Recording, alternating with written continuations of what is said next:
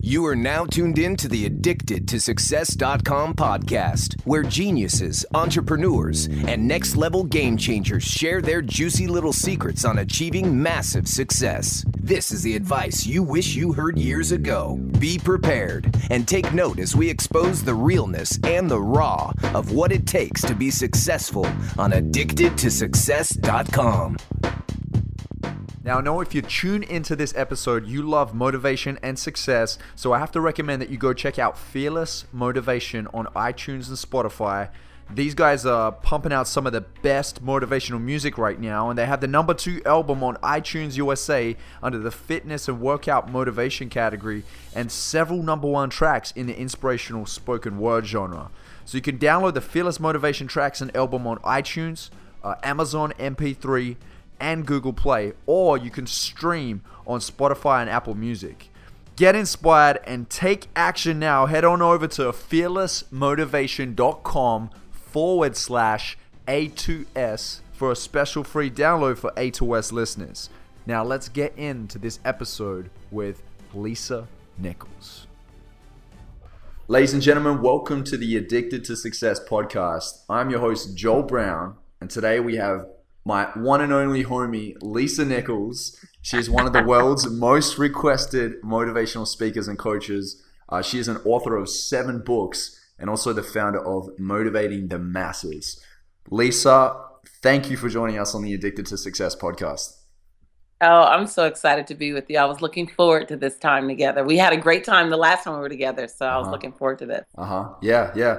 You know, one thing I want to say about you, Lisa, is when I talk with you, you're so present. Like you're looking right in my eyes, and you just make me feel like comfortable to be around you. And I feel like it's really an art. It's a skill to really like be present with people in a world of oversaturation of information and so many distractions. It's so valuable and so necessary to be present. So thank you for that. And another thing as well is every time I see you on stage, you are so freaking electric. You just like, you move me. You absolutely move me. I know. And like motivating the masses, I mean, come on, like that's exactly what you do. So you're living and breathing through your brand. And I know so many people that have, their lives have been transformed because of you. So yeah, I thought I'd edify you and share with my audience, you know, how amazing you really are before we get into this. So thank you. Thank you. I appreciate that. And, you know, I named my company in 1994, when I had no idea how God would use me. I just knew what I wanted to do. So the name didn't come out of what would be a good, catchy name.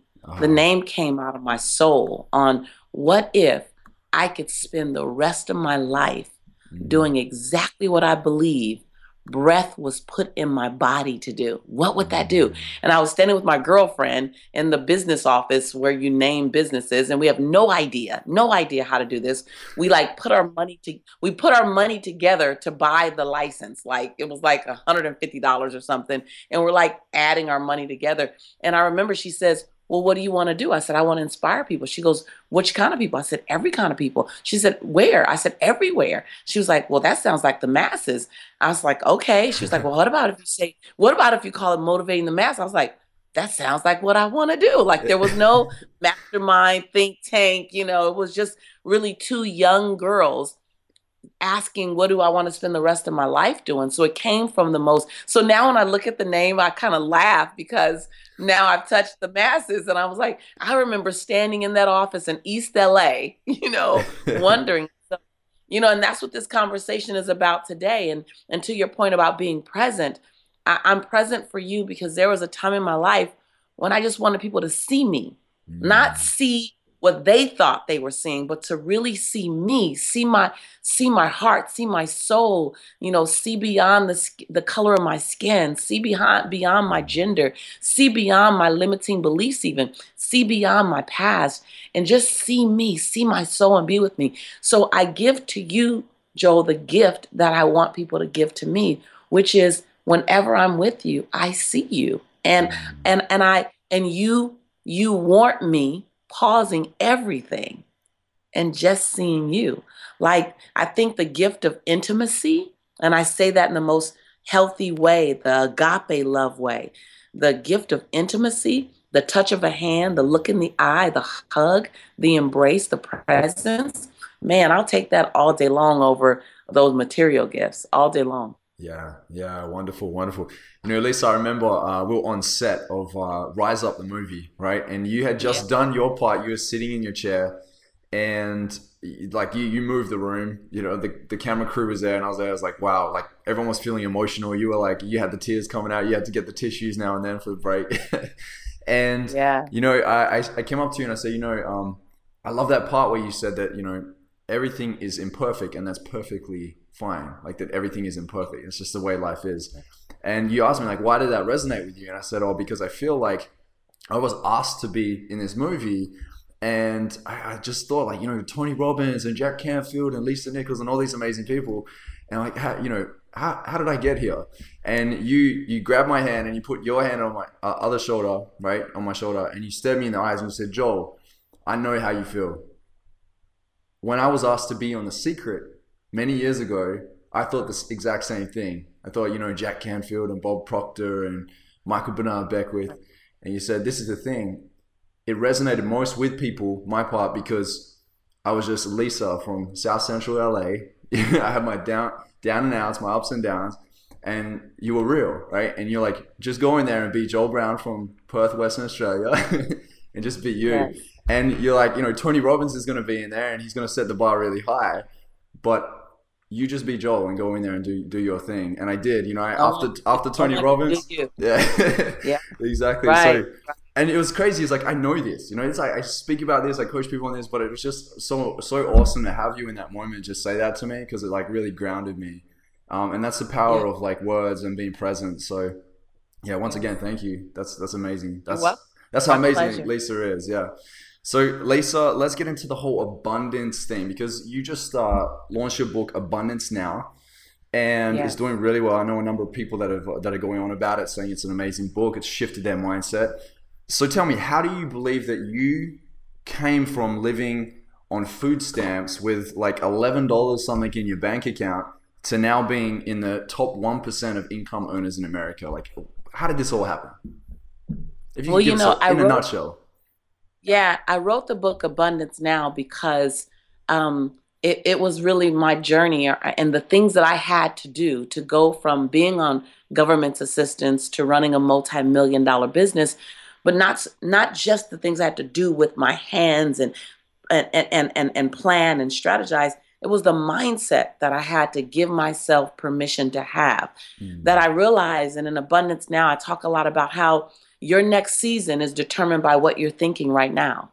Like, you want to know what you'll be doing in 30 days or in 3 years. What are you thinking right now? And so Abundance Now was my journey from having $11.42 in the bank to really looking at my life as being unrecognizable today. Like unrecognizable. I was a C student in school, meaning that I was very average. And in some cases, I was a D student and a failing student. I struggled through school. I just didn't learn fast. And so by no one's standards, I should be where I am right now. I was just on the phone with my brother this morning, and my brother says, Lisa, you have no idea how many people from our old neighborhood call me because they can't get a hold of you and they just want to talk about you and how you're the big victory out of the neighborhood. And I often look back, Joel, and I go, what was that? Because I wasn't an extraordinary kid. I was an ordinary kid like everyone else. And so in the book, I talk about the distinction, but the difference between abundant thinkers and average thinkers. Because what I had to go do, Joel, was find out, what are abundant thinkers thinking? Because I wanted to think like them. I wanted to do what they were doing. And so I just exposed some of the mindsets and habits of abundant thinkers. And if you adopt a habit, you will adopt and create the result that habit brings about. So you want to change your life, adopt enough new habits. We're trying to have a new life having old habits. And it's just, you're not going to create a new opportunity. So if I can, may I share with you just a tip? Like, I have probably about 45 to 50 abundant thinker techniques and thoughts in the book. I would say at least 50. I want to share with you maybe 5 or 6. Is that okay? Go ahead. We love this. The Addicted to Success audience loves like the tips and the lists and the Yeah. Oh practical my steps. God. Yeah. Yeah, and when you can bring them in at 18, 19, 25, 30, if you can bring them in by the time you're like 35, 36, and you live the rest of your life inside that mindset, like it's not too late at 25. It's definitely not too late at 35. Like you're like you literally are standing in your best season in that time.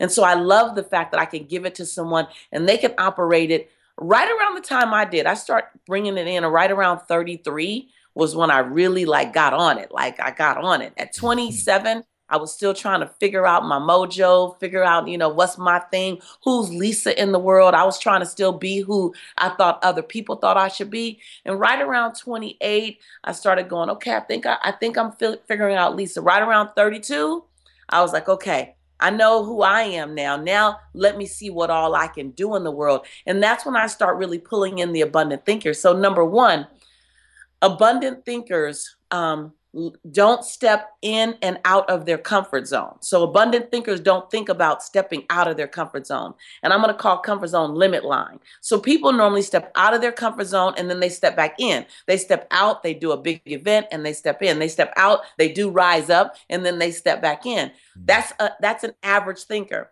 Abundant thinkers, they call it their limit line, and they don't step in and out of their limit line, Joe. They make a point on a daily basis to just move their limit line. Yeah. And so there are things that still scare us, but the things that scared you 3 years ago don't scare you today. And the next time you're asked to do a major movie, which you're going to be asked to do, it's not going to be as scary as it was to even think about doing Rise Up, because you've already been in it with Tony Robbins and Jack Canfield and Michael Beckwith and all the other amazing people who got to be in it with you, because you're constantly moving your limit line. And so find the edge of your comfort zone. And every day when you get up, start there. Don't start at the center. Start at the edge. Yes. So I play today, and the things I do, Joel, they make my knees knock and they make my teeth chatter. I promise you. I'm playing. And my mistakes are 6-figure mistakes these days. Like they're not my $30,000 mistakes anymore. These are my $300,000 mistakes. Scale. Yeah. So, but it's because my limit line is broader. So that's number one. So I get excited about this stuff. I'm on fire about it, because my life wasn't supposed to look this way by many people's standards. I was on government assistance in 1994 when I named my company. I couldn't feed my son, and I look up today and I live the life of my dreams and beyond. And so I asked myself the question, and people ask me, how did you do it? I was interviewed 155 times in 5 months when my book came out, when my previous book came out. And everyone asked me the same question. How did you do it? How did you do it? And so in Abundance Now, the book, I just literally said, if y'all want to know how I really did it, this is what I did. And so I get excited about it. I'll keep talking. You can shut me up at any time and ask a question, and I'll give you another Abundant Thinkers tool. So make sure if you're listening, get your pen out.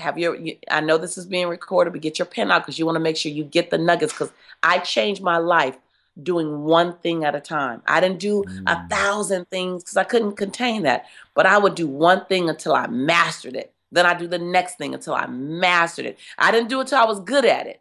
I did it until I mastered it. And I changed my life one nugget at a time. So I'm going to make sure I'm going to drop a few more nuggets before we finish this interview. Amen to that. Yeah, Lisa, it's all about mastery. Stop dabbling, right? Stop fiddling. Go all in. Squeeze the juice out of it. Play full out. Jump in or go home. Play full out. It's like we're holding back. Kind of like, okay, I'm going to jump in a little bit. You look like you're about to jump into a double dutch game. I'm going to jump in. I'm going to wait till things get right. I'm going to wait till everything is perfect. No, jump in your imperfection. And that's what I was saying. Your imperfection is somebody's blessing. Your 70% is somebody's blessing. Your 70% is someone else's 159%. So I tell people, I've by the grace of God, I'm so excited. I've been able to touch and inspire millions while I'm figuring out how to get it right. Well, So, so I'm doing all this. we're just Right. improvising, right? We're just making it up as we go Yeah. along, and we're like, does this feel right? Does this feel like fun? Is this, is this gonna bring something to the world? Yeah, for sure. I love that you said like live.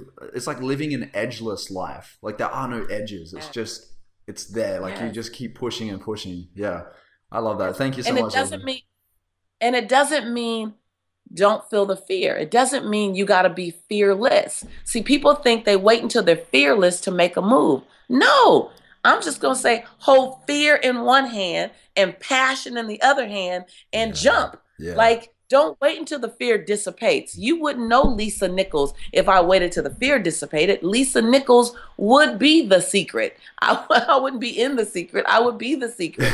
So hold fear in one hand and hold courage and passion in another and jump and be willing to fall. Because another abundant thinker's mindset, and you want to write this down, those of you who are listening, abundant thinkers fail.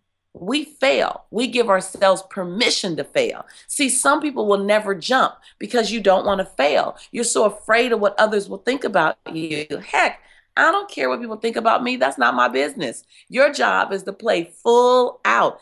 But when we give ourselves permission to fail, when you give yourself permission to fail, Joel, you really actually give yourself permission to fly. Because when you stand on the edge, you will only jump if you're willing to fail. But if you're not willing to fail, you're not intending on failing. You're not planning on failing. You're just okay. You're so passionate about that thing that if this don't work, okay, whatever, I'll do something else. When you give yourself permission for it not to work, even though you've done everything you could for it to work, that's when you'll jump off the ledge. Otherwise, you'll stand on the edge of the ledge and you keep looking around. You'll feel the wind on your face, but you're so committed to not failing that you'll never leap. So, two things about failure. Abundant thinkers give themselves permission to fail. And the second thing, whenever we fail, because we fail. The difference between me and most people who are living an average life is simply that I failed more than they have. I failed more than they have. But when we fail, when an abundant thinker fails, we fail forward.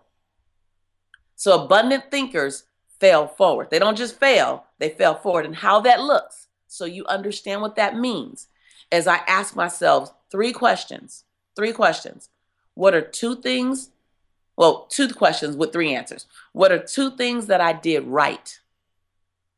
See, abundant thinkers also celebrate, even in the failure, we celebrate our effort.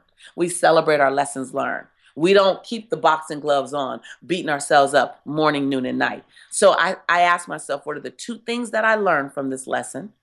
And what's the one thing that I can improve upon? And if I have a list of 4 things I can improve upon, then I need to have a list of 8 things that I did well. What I did well has to double what I can improve upon. And then you take that information and you let that information feed your future. That's what you want to make sure you capture. If you're listening, take that information and let it feed your future. So every situation, Joel, is feeding the next opportunity. So you naturally have to become a better man. You naturally have to become a better woman in relationships. If you're in another relationship having the same problems, you didn't let the last relationship feed this one, because it should have told you something. I'm just saying. Relationship expert Lisa Nichols here right now. Now, But this is life. This is life, that right? part, but yeah, absolutely. Yeah. And it's understanding what needlepoint moves mean. What I will say about us is that we've gotten impatient. We think that our life and our success should be Google download. You can't Google download life and success. You Google download Yelp. You Google download the directions to the restaurant. You Google download, a company you want to look up or an outfit you want to buy. But you don't Google download resiliency. You don't Google download determination. You don't Google download heart. You got to go through something. And as you're going through it, you determine, who am I going to be in this moment? And that is how you get determination and perseverance and conviction. It's the moments that grind you. It's the moments that make you want to, what my brothers say, go local on somebody. It's when someone does something and you choose to breathe. So, It's those kind of lessons, and being aware at all times that you're getting them. Being aware at all times that you have every moment is giving you an opportunity to be a better you. Yes. Every moment. Yes. That's such a great point, Lisa. I remember reading somewhere they did this study on optimistic people and realist and pessimistic people. And they discovered that optimistic people failed like 5 times more than pessimistic, but they achieved way more. The pessimistic people, the realists, will just sit around thinking, should we do this? Should we do it? They're like getting ready to get ready, or they're judging everything instead of just giving it a go. And this comes down to like life is freaking short. It's really short. Like just think back to like only 5 or 10 years ago where you were, and like how fast it's just gone. Especially when you're out there hustling, when you're really on the grind, and when you just told me before you do like 20 or 30 something speeches in the space of 45 days. I mean, that's freaking insane. Like you probably never thought you'd be doing that, but you're playing at such a high level now. And so people that are achieving success right now, they're seeing this too. Why would you not just fail fast, fail hard, and just run into it? Like just 110, right? Listen, for years, I was ignorance on fire. And I was fine with that. I got a lot accomplished being ignorance on fire, because the key word is not ignorance. The key word is on fire.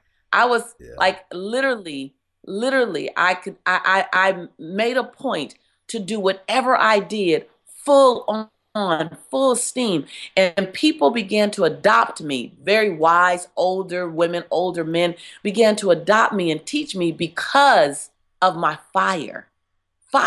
Your passion is contagious. Your conviction is convincing. Your passion is contagious, and your conviction is convincing. You will enroll people who didn't believe, and it's not your job to convert people and make them believe. It's your job to believe. It's your job to be on fire. It's your job to have your conviction. And as you're around others, that conviction will roll onto them. That passion will begin to inspire them. And then you'll begin to attract like-minded people. Like those of you who are watching us right now, you're attracted to this energy because this energy literally is a mirror image of what you have. It's a mirror energy of what you possess. So when you begin to attract people, you only attract them when you're live and playing full out and jumping off the ledge and taking some risk and, living inside your heart, making decisions with your mind, but living inside your heart. So the third thing, abundant thinkers don't spend dollar time on penny tasks. Yeah. Abundant thinkers spend dollar time on dollar tasks. And I don't say that to minimize a penny task. That's an important task. It's just not the best task for you to be spending your energy on. And so there's a guideline in my company that every single person, from the receptionist to my CFO to my sales rep to my customer service rep, everyone our goal is to spend our time doing the highest revenue generating activity. Here's the key piece that only you can do. The highest revenue generating activity that only you can do. So I do Excel spreadsheet pretty well. I do PowerPoint well. I create great flyers. I do great marketing, but none of those things are the highest revenue generating activity that only I could do. The activity that only I could do is being here with you. Content provision, writing the book, making Abundance Now the bestseller that it was the day before it was released. That was the best thing I could do. And so that's point 3, is to spend your dollar time on dollar tasks. Don't spend dollar time on penny tasks, meaning stay in your lane.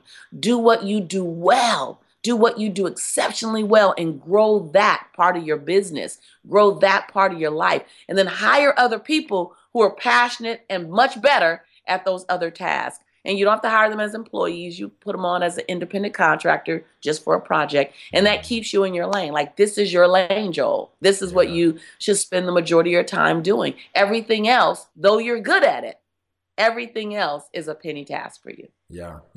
That's such a great point, Lisa. One mistake that I was making over and over again was hiring people that were just like me.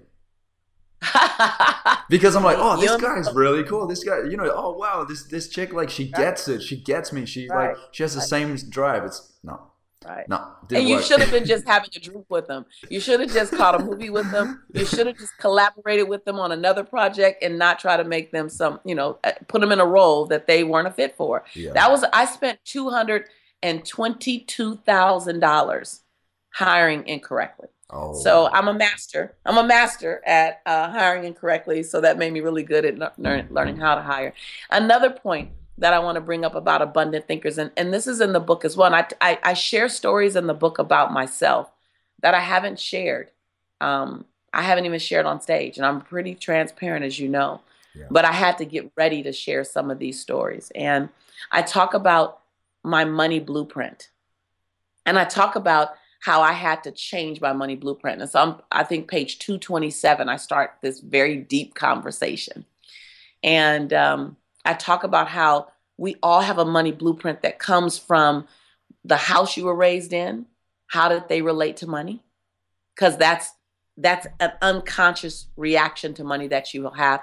Not that you're going to react to money the same way. You just have to be aware of it. Your culture, the culture that you were raised in, not necessarily your race, but the culture you were raised in, the environment. How did we see money? Is money the root of all evil? Or is the love of money? Or is money the access to all prosperity? Or is money the thing that divided you and your family? And then there's a gender relationship to money. You and I, Joel, have a different relationship to money because I'm a woman and you're a man. As a woman, I'm taught, no, service first, and just don't worry about money. Just get a good man who makes money, And as a man, you're given the pressure of how much you make and what are you driving and how big are your toys. And that's what measures. And so you have to fight out of that mindset and push against that and understand that there's more value than those things. And then I have to push out of the mindset as a woman and say, wait a minute, I have the right to be in the top 1% income earners, and I'm still feminine, and I'm still a woman. And so we have a gender blueprint. So there's a gender blueprint that you have. There's a culture blueprint that you have, money blueprint that you have. And then there's a spiritual money blueprint that you have, Joel. And that spiritual money blueprint is whatever religion you were raised in. That's back here. And you have to make sure that if it serves you, great, bring it to the forefront. But if it doesn't serve you, say, you know what, that mindset I've grown out of. And so I talk about how abundant thinkers are aware of their relationship to money. Because I grew up in a low income community. I grew up, living from paycheck to paycheck with my mom. So when I got to the point where my company was making it made $975,000 by October, I slowed down. I took the rest of the year off. This was years ago. I took the rest of the year off. From October to December, I took off. And I thought I took off because I was tired. Well, the next year, I had earned by August $985,000 by August, and I wanted to take the rest of the year off again. And then I realized, Joel, that it wasn't the fact that I was tired. It was the fact that I wasn't comfortable being an African-American woman from South Central Los Angeles, raised a Christian, a Baptist. I wasn't comfortable in all of my money blueprint. I wasn't comfortable making $1 million in 1 year. Yeah. And so I want to invite those of you who are listening to make sure that you're looking at your money blueprint and where your thoughts come from and your belief system around money.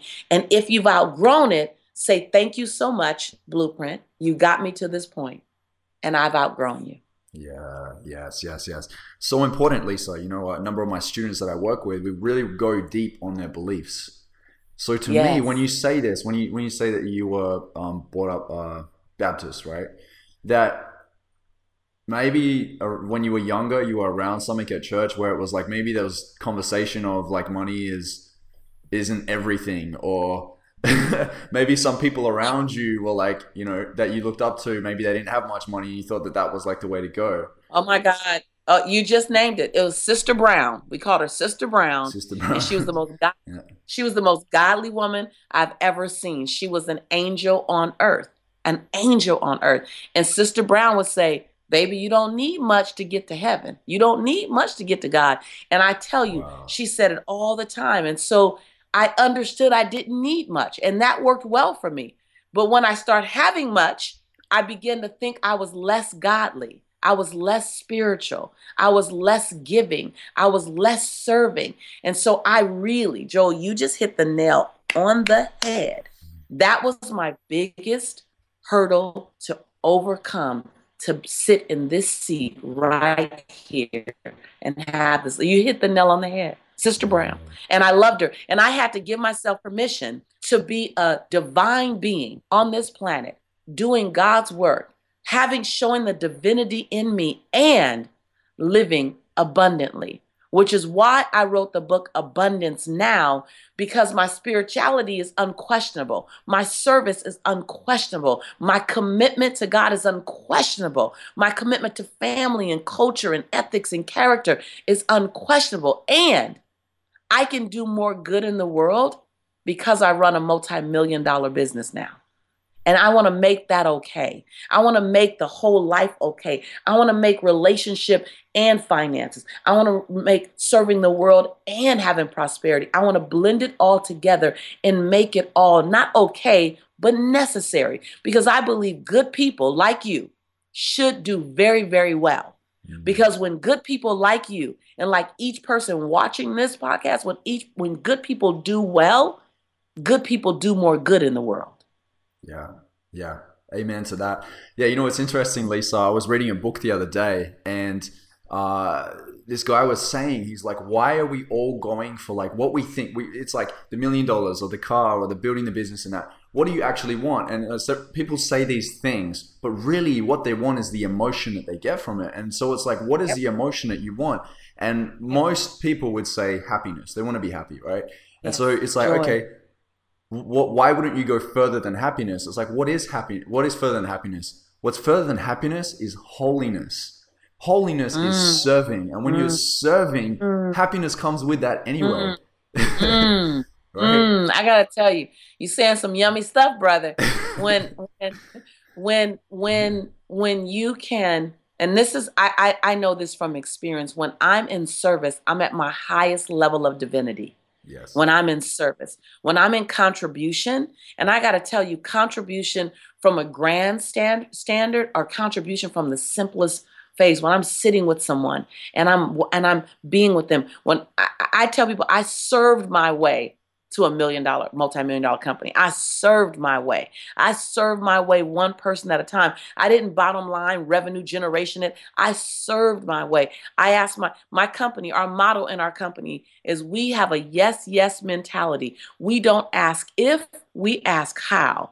And when you live a life of I'm not going to ask if I can do it, I'm going to ask how can I do it? It's just a shift. It's a shift from, and this is another game changer, when you stop asking for permission to be able to serve the world in a big way. See, we walk through life and we don't physically ask like, hey, Joel, can I be great? Hey, Mom, can I do this? Hey, we don't ask like that, but we tiptoe and we go in and out like, can I do that? What will they think of me? When you stop asking the world for permission to serve big, to love hard, to play big, to dance in public, to hug, to kiss your friend on the lips if you choose to. When you stop asking permission to be you, to be brilliant, like we're so nervous at times for the world to really know our real brilliance, to know our real passion, to know how dynamic we really can be. But when you stop asking for permission, that's when it was a game changer for me. And you start telling the world, listen, I got a secret for you. I'm pretty brilliant. And I have passion that will probably scare you, but I'm not going to keep wondering if you can handle me. I'm just going to do me. I'm going to do me, and I'm going to, instead of asking for permission, I'm going to give the world notice. Imagine if every single person looking at this video right now begin to live like you're giving notice to the world. You begin to wear your passion on the outside of you. You like put it on in the morning like lotion. You like put your conviction on like you oiling your body, like you put on that suntan screen. You put your love on. When we wear it like that, I like the hair on the back of my neck. Look, I don't have a lot of hair, but the hair on the back of my neck starts to stand up. I'm going to tell you, when you live like that, Joe, when you begin to live like that, people watch you and they want to be around you. They want to be like you. They want to follow you. They want to do what you do. I mean, like, you stop following someone else's path. You forgot that you were born with a machete in your hand, not to follow someone else's path, but to cut your own path. Like, what's my path? Like, every single one of us was born with a machete in our hand. Yes. Quit taking that road that dude already made. Make your road. And then someone's going to come behind you and watch you, because you cutting and you making the path, and they're going to see you doing it, and they're going to realize, hey, wait a minute, I got a machete in my hand too. And that's what you did. That's what we did that day. We were in the hallway when I just recorded Rise Up, and you were talking about being nervous. I just reminded you, look down. You got a machete in your hand. And you were like, oh, yeah. And all of a sudden you landed back in your own skin, you know? Yeah. Yeah, it's so true. Yeah, I think people admire courage, right? So it's like, get your own courage. It's right there. It's already there for you, right? One of my students last week was kind of get ready and all this and that. And I just said, you know what? You're sitting here right now asking me for a permission slip. Write your own freaking permission slip. Right. And I'm like, you have, every day we have a choice. We get to choose how we live our life. We get to choose where we live emotionally. Like, choose. Just make a choice. Right. Make a decision. And recognize that where you are today, and this is going to be stealing for someone, it's going to be sobering for someone. But Joel, when you ask to interview me, I'm gonna give it to you straight, no chaser. I love the truth, and sometimes the truth isn't served with warm cookies and milk. Sometimes the truth stings, and you have to recognize that your life right now today is a culmination of every choice that you've made. Your finances are a culmination of all your choices. Your love life is a culmination of all of your choices. Your health and wellness is a culmination of all your choices. You're feeling your level of connectivity or your level of loneliness is a culmination of all your choices. And so your point, Joel, all you have to do is make the choice that's going to give you the life that you choose. Like, literally own your life. Everything you choose is creating an experience in your life. And guess what? You can literally project the experience you're going to have by the choices you make.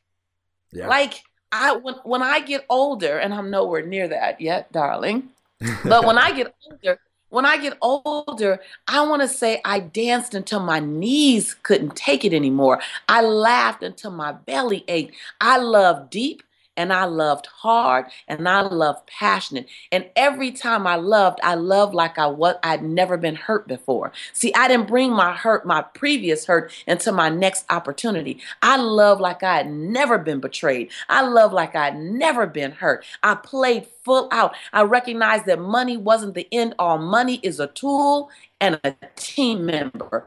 Money just gives me access to better memories. Ooh, wait a minute. Somebody need to get that. I'm going to say it again. Money just gives me access to better memories. It's not about the money. It's about the memories that my money buys. Wow. Because last year I was surfing on the Gold Coast of Australia with my son for his 21st birthday. Last year, my son and I jumped out of a plane on the Gold Coast of Australia because he wanted to jump out of a plane. Last year, we went to a stunt academy in Brisbane and we learned how to do stunts, and I was one of Charlie's Angels and my son was the villain because I always wanted to be a Charlie's Angels. All my money did was buy some great memories for me. Yeah. That's powerful stuff. So let go of those limiting beliefs around money. Why do we choose to find meanings in things that don't serve us? I don't get it. Yeah. So Lisa, go ahead.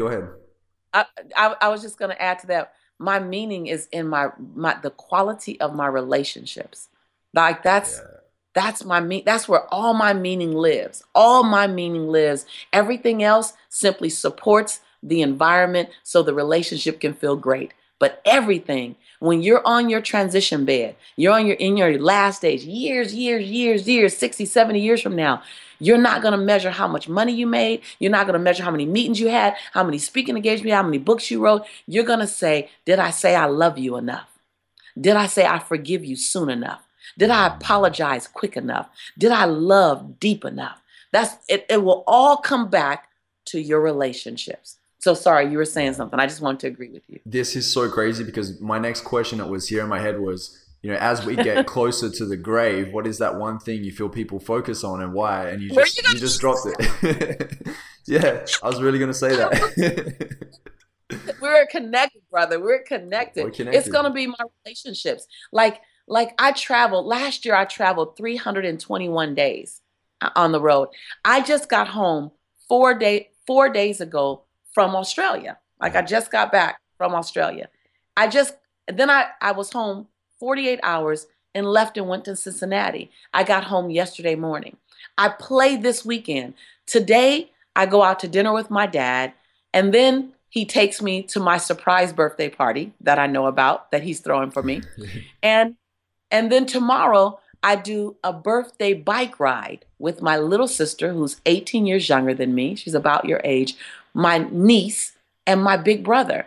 We go for a birthday bike ride, and then I have dinner with my grandmother. Then I come home, and within 12 hours of being home, I leave to go to Greece.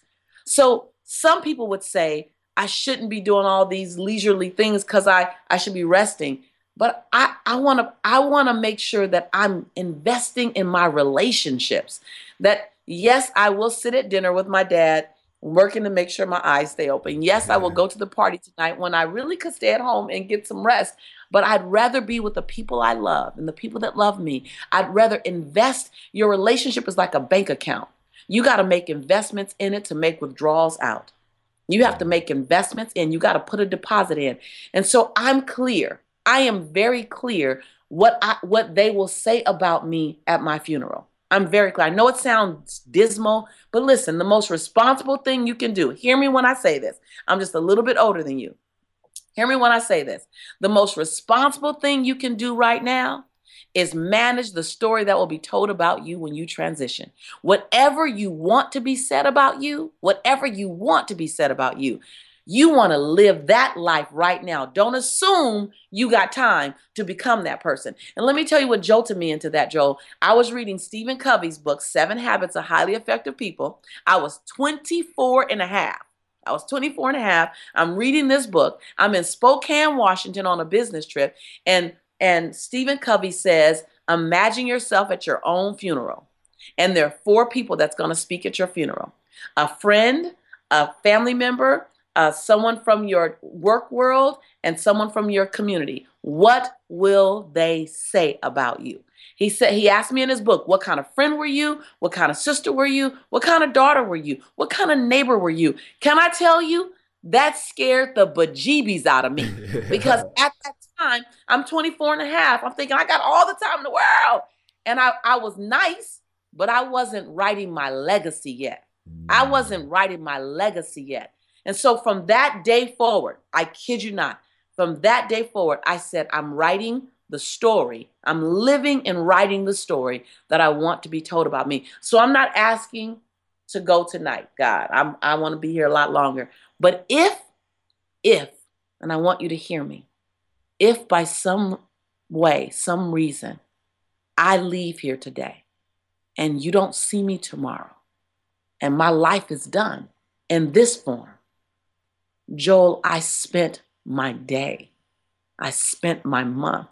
I spent every hour doing the thing and being the woman that I want to be remembered for. Now, right now.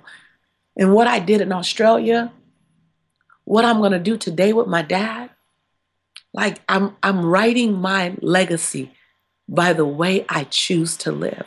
And I'm not perfect, but I do know the story that will be told about me. I do know what will be posted about me on Facebook. I do know what they'll say about me at events because I was responsible enough to not dream about it anymore, to not get ready for it anymore. I was responsible enough to, in my imperfection, live it. And that's all I'm challenging. If you can hear my voice and see my face and witness my tears, I'm challenging you to just do the very best version of you. Don't give us 70%. Give me 159% just in case I never cross your path again. Yes. Powerful. Lisa, wow. I can see the tears rolling down your face too. You mean it. That's passion. That's liquid passion. Liquid passion. Oh, wow. Yeah, that's abundance right there. Like what you're saying is abundance. It's like punch fear in the face, right? I tell people all the time, I'm like, fear it's like a traffic light. It doesn't mean green, it doesn't mean red, it means orange. It's like you could either stop or you could keep going. And you're just like, you're so unreasonable in your approach. You just like, you don't take no for an answer. You just go whatever way and whichever way you have to make it happen. So yeah, I applaud you for that. I think, thank you for that acknowledgement. Thank you. I believe that when you become non-negotiable, what you see is I'm non-negotiable about this. I'm very flexible. I tell people I live parked between fluid and flexible when it comes to people. I live parked between fluid and flexible when it comes to understanding how people operate. I am one of the most fluid people I know because I've learned how, if I can have compassion for you, if I can have understanding for you, my life is better when I'm in your space. It's not all about me. It's about you. It's about seeing how can I ebb and flow with you? How can I expand and contract so that you can be you in my space? So I live between fluid and flexible when it comes to being with people, but I'm non-negotiable. I'm non-negotiable about serving. I'm non-negotiable about living my dreams. And you can kind of tell, you can feel my energy shift, don't you, Joel? I turn to a whole other, I'm fluid and flexible when it comes to people, but I'm non-negotiable about, you see a little bit of that black woman coming out, right? It's like I'm non-negotiable when it comes to playing full out. And I'm going to tell you why. Because I had to stand in line to get food stamps to feed my son 21 years ago. Because I had to wrap my son Jelani in a towel because I didn't have Pampers for 2 days. Wow. I had to wrap him in a towel. I had to eat beanies and weenies 6 days a week. So I don't choose to be non-negotiable just because life is great up here on this mountaintop. I choose to be non-negotiable because being non-negotiable got me from there to here. And if it can get me from there to here, I want to know what from here to there looks like. And I know that when you swipe every other option off the table, but that thing you said you were going to do, see, because a lot of times, and some of you listening to me now, you can't hit your goal because you got too many what ifs. See, when you have enough what ifs, it's like you're trying to blow a balloon up, but you poked a hole in the side of the balloon and you keep blowing, but air keeps leaking out. That's your what if it don't work. What if they don't like me? What if I got to do it over? Every time you say what if, you poke a little pinhole in your balloon that you're trying to blow up. Take every what if off the table. And when you become non-negotiable, this is going to happen. Absolutely. I'm not taking any other. I might get knocked down 15 times. I might get knocked down 1,500 times, but I'm going to get up one more time than I've been knocked down. When you come at it like that, Joel, then whatever's around the corner that's waiting on you, because there's always an issue. There's always a crisis. There's always something. You can't live a Christless life. You're just going to have a crisis. But when you become non-negotiable, you're no longer worried about that crisis. That crisis is now worried about you. Amen. Because you're not negotiable. Yeah. Do you know what I'm saying? Yep, you got to get gangster with it. You got to be a gladiator. Listen, there was this guy on Facebook the other day. He had this T-shirt on, said, he commented on my Facebook. His T-shirt said, spiritual gangster.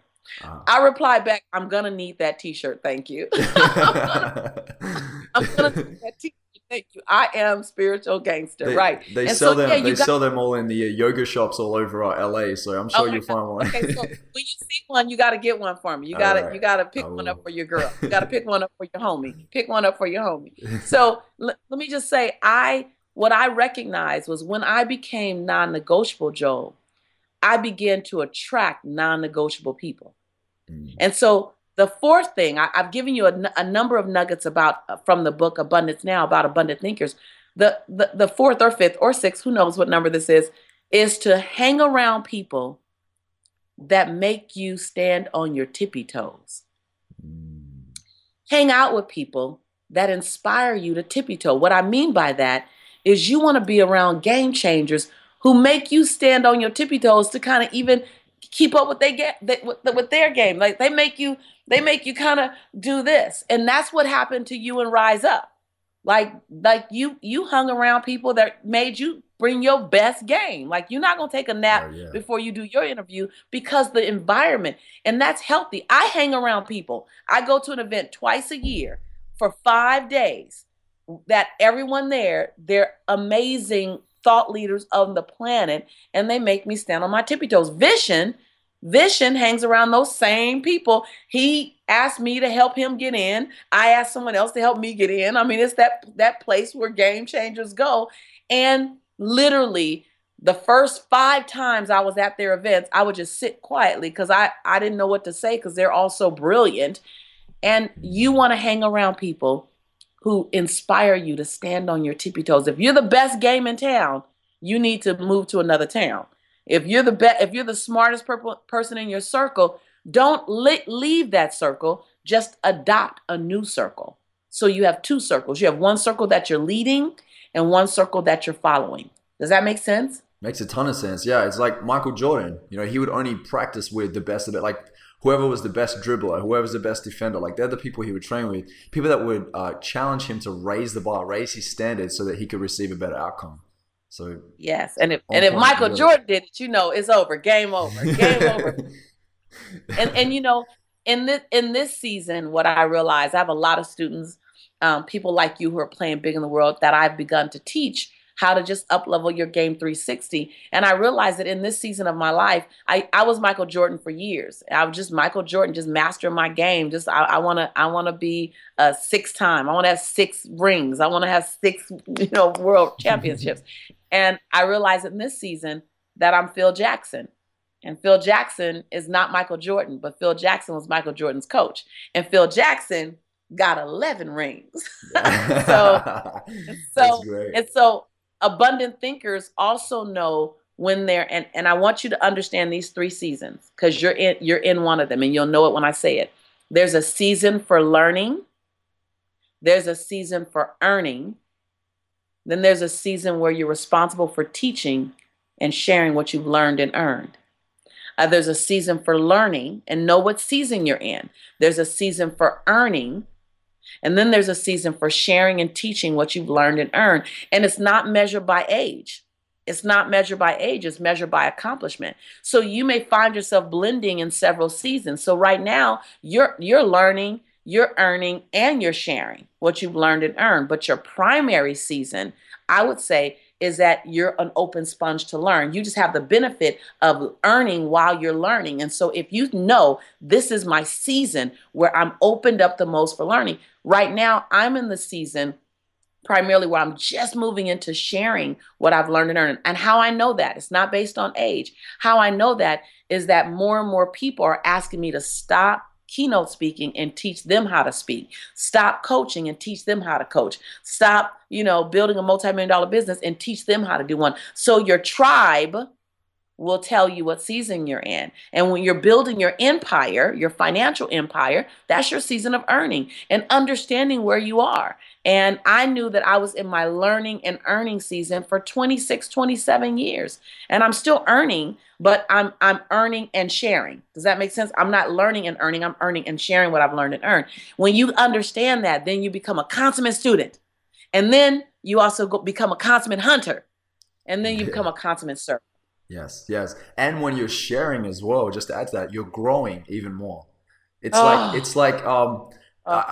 shot a video last week out here in Santa Barbara, and I was basically just saying, don't pick up another book or listen to another podcast or watch another video until you understand the 3 levels of learning, which is like, first one is learning itself. It's learning. Then the second one is cognitively understanding and teaching. And the third one is applying, which is wisdom, which is the ultimate form of learning, right? And so many people are just, it's just knowledge. It's like, they call it shelf help. They're information junkies. They're information junkies.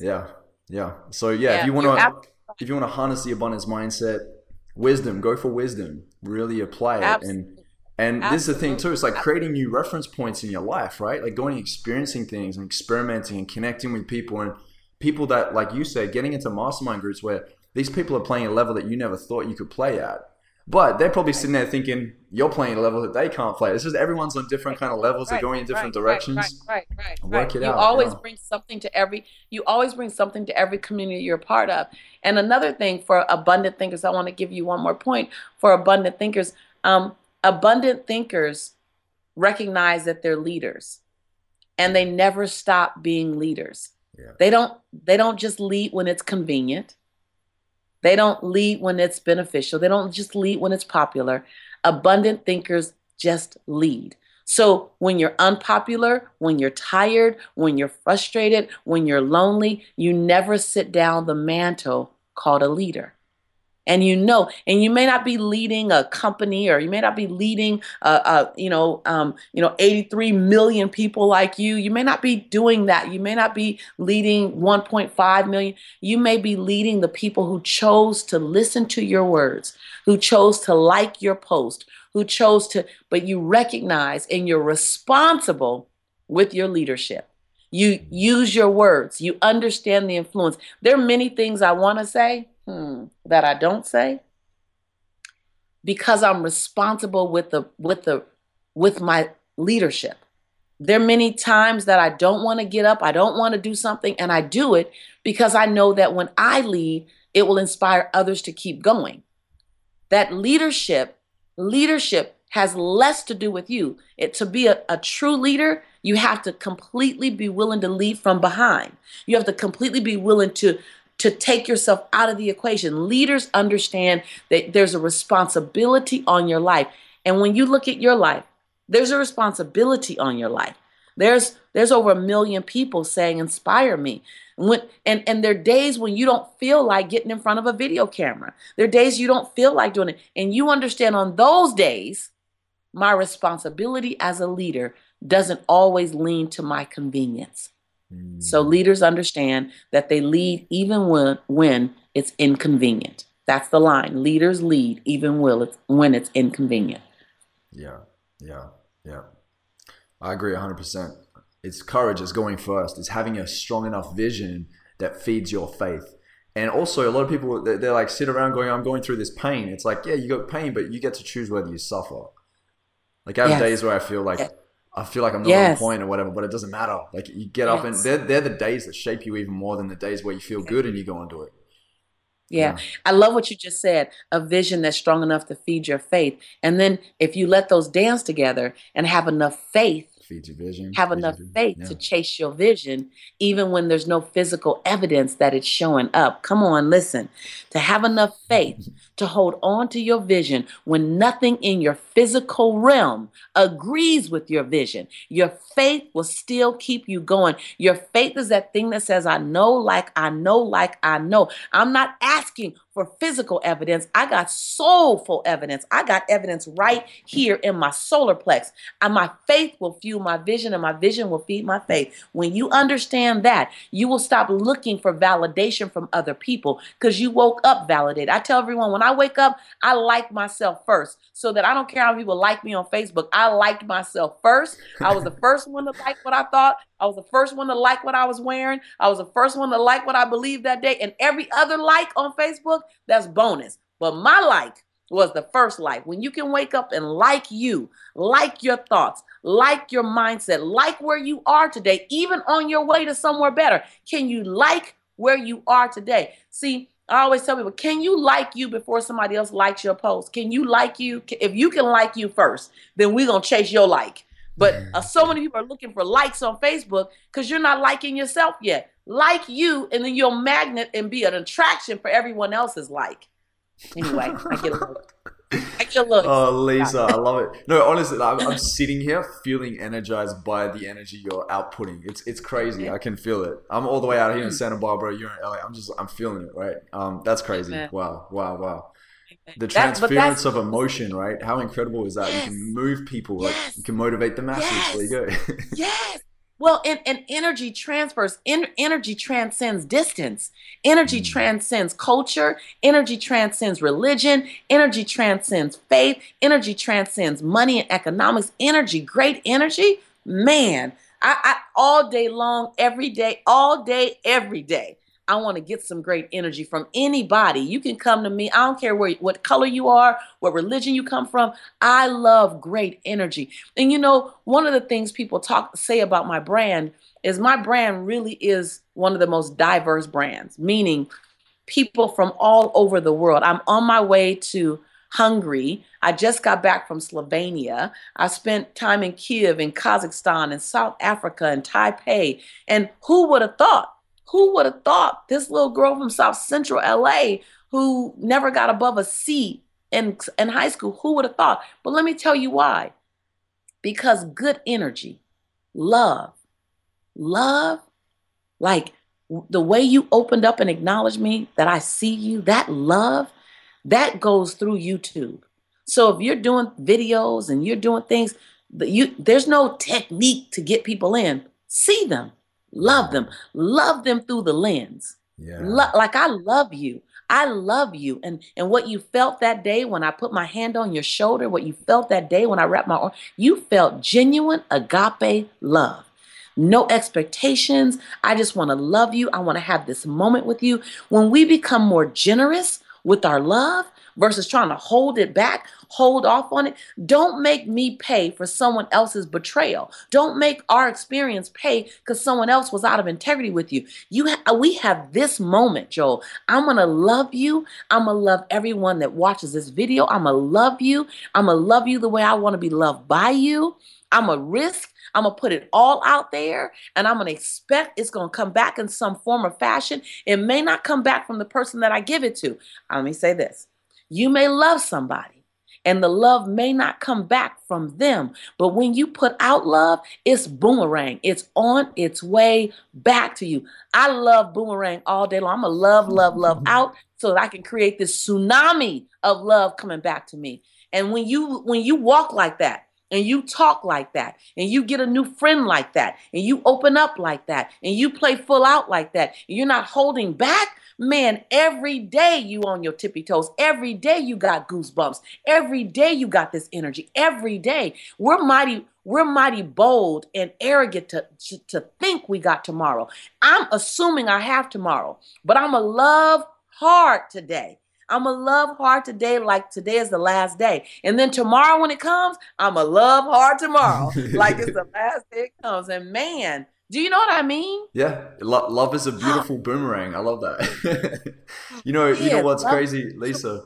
I was going through this really struggling moment in my life. I was facing adversity, and I was questioning a few things, and my mom just said, "Don't forget who you are. Don't forget what you do, and why you're here."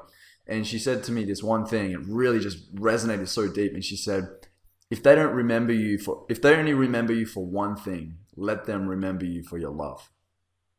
I was like, Yes, wow, mama, yeah, mama's words, mama's yeah, words, mom, right on point. Like with all the things people will write about me, I want them to write that she emanated the physical form of love. yeah, Like she represented love walking, love talking. She represented non-negotiable. She represented, like when I look at what I want my life to say, she represented um, no lines, no color lines, no religious lines, no economic lines. Like I like that's important for me. Like and I keep going back to that because I want you, everyone watching us. I want you to walk away with what do I want? What does abundance look like to me? What's my form of abundance? Define abundance. Another point, abundant thinkers define their own abundance. Abundant thinkers define their own form of abundance. When we finish this interview, I'm hanging out with my son and we're going to the mall, and we're riding in his car. Like, his car is very different than my car, and it's a different experience when my 21-year-old drives. But I want to sit in his passenger seat, because that's abundance for me. And define abundance for yourself. What does abundance look like for you? How does it show up in your bank account? How does it show up in your love relationships? How does it show up in your health? Abundant health is just as important as abundant wealth. How does it show up in your spirituality?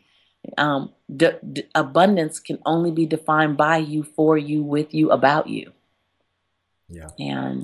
And when you begin to define it, you'll understand it, and you won't miss it, because there's so many abundant experiences that you've already had that you missed because you didn't clearly define what abundance looks like to you.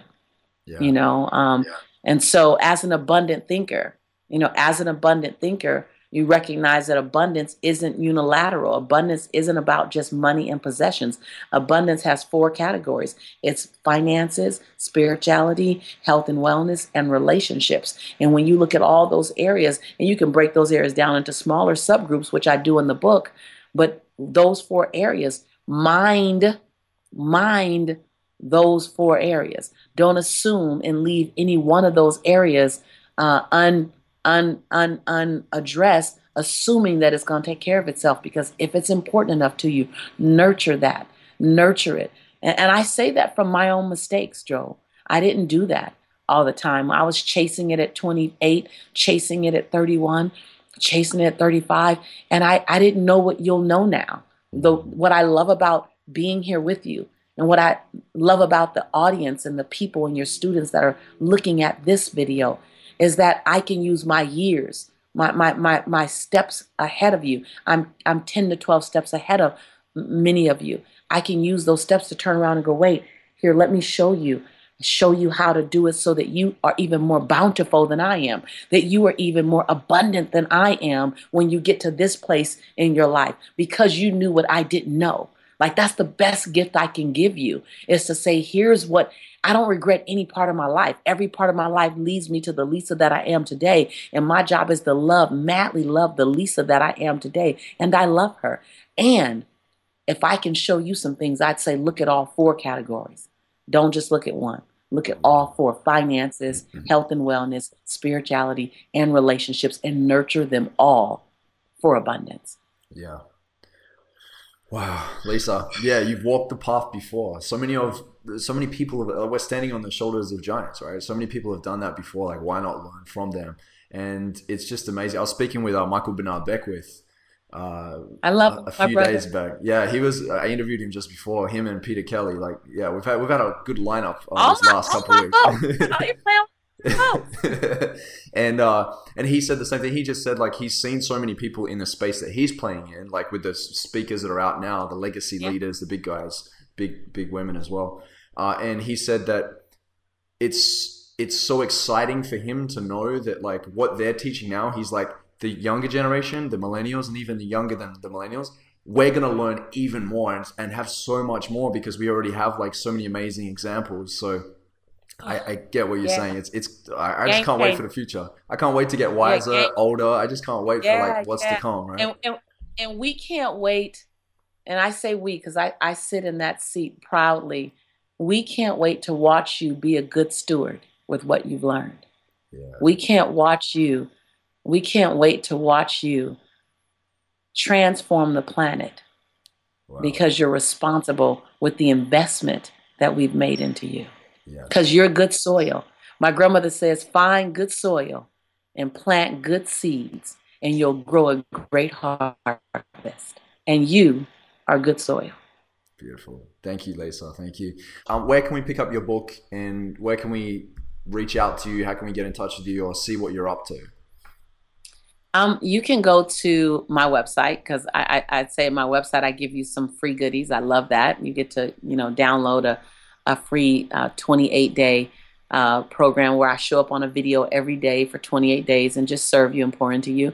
I look different on the video. So when you see the video, that is me a couple of years ago, much thicker, much bigger. I've shed.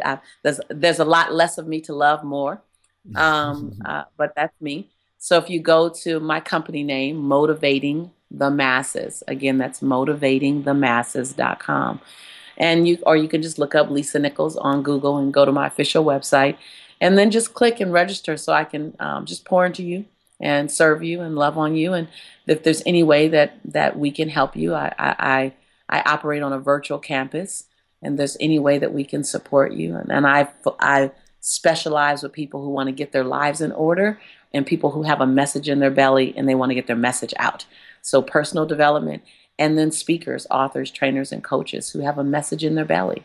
That's my Phil Jackson time that I'm living in right now. Excellent. So thank you I appreciate that. Yeah, thanks, Lisa. Yeah, actually, a couple of my friends are mentored by you right now. They're speakers and coaches, and they're even starting their own business or in the middle of running their own business. And I've heard nothing but great things, and also they're getting massive results. So if you're playing at that level and you want to go even higher, join Lisa. Yeah. All right? I appreciate you. Yeah, Lisa. So I'm going to ask you this question here, and this is the last question I ask everybody at the end of every interview. And the question is, if you were to deliver your last 30-second speech to the world, what would that last 30 seconds sound like?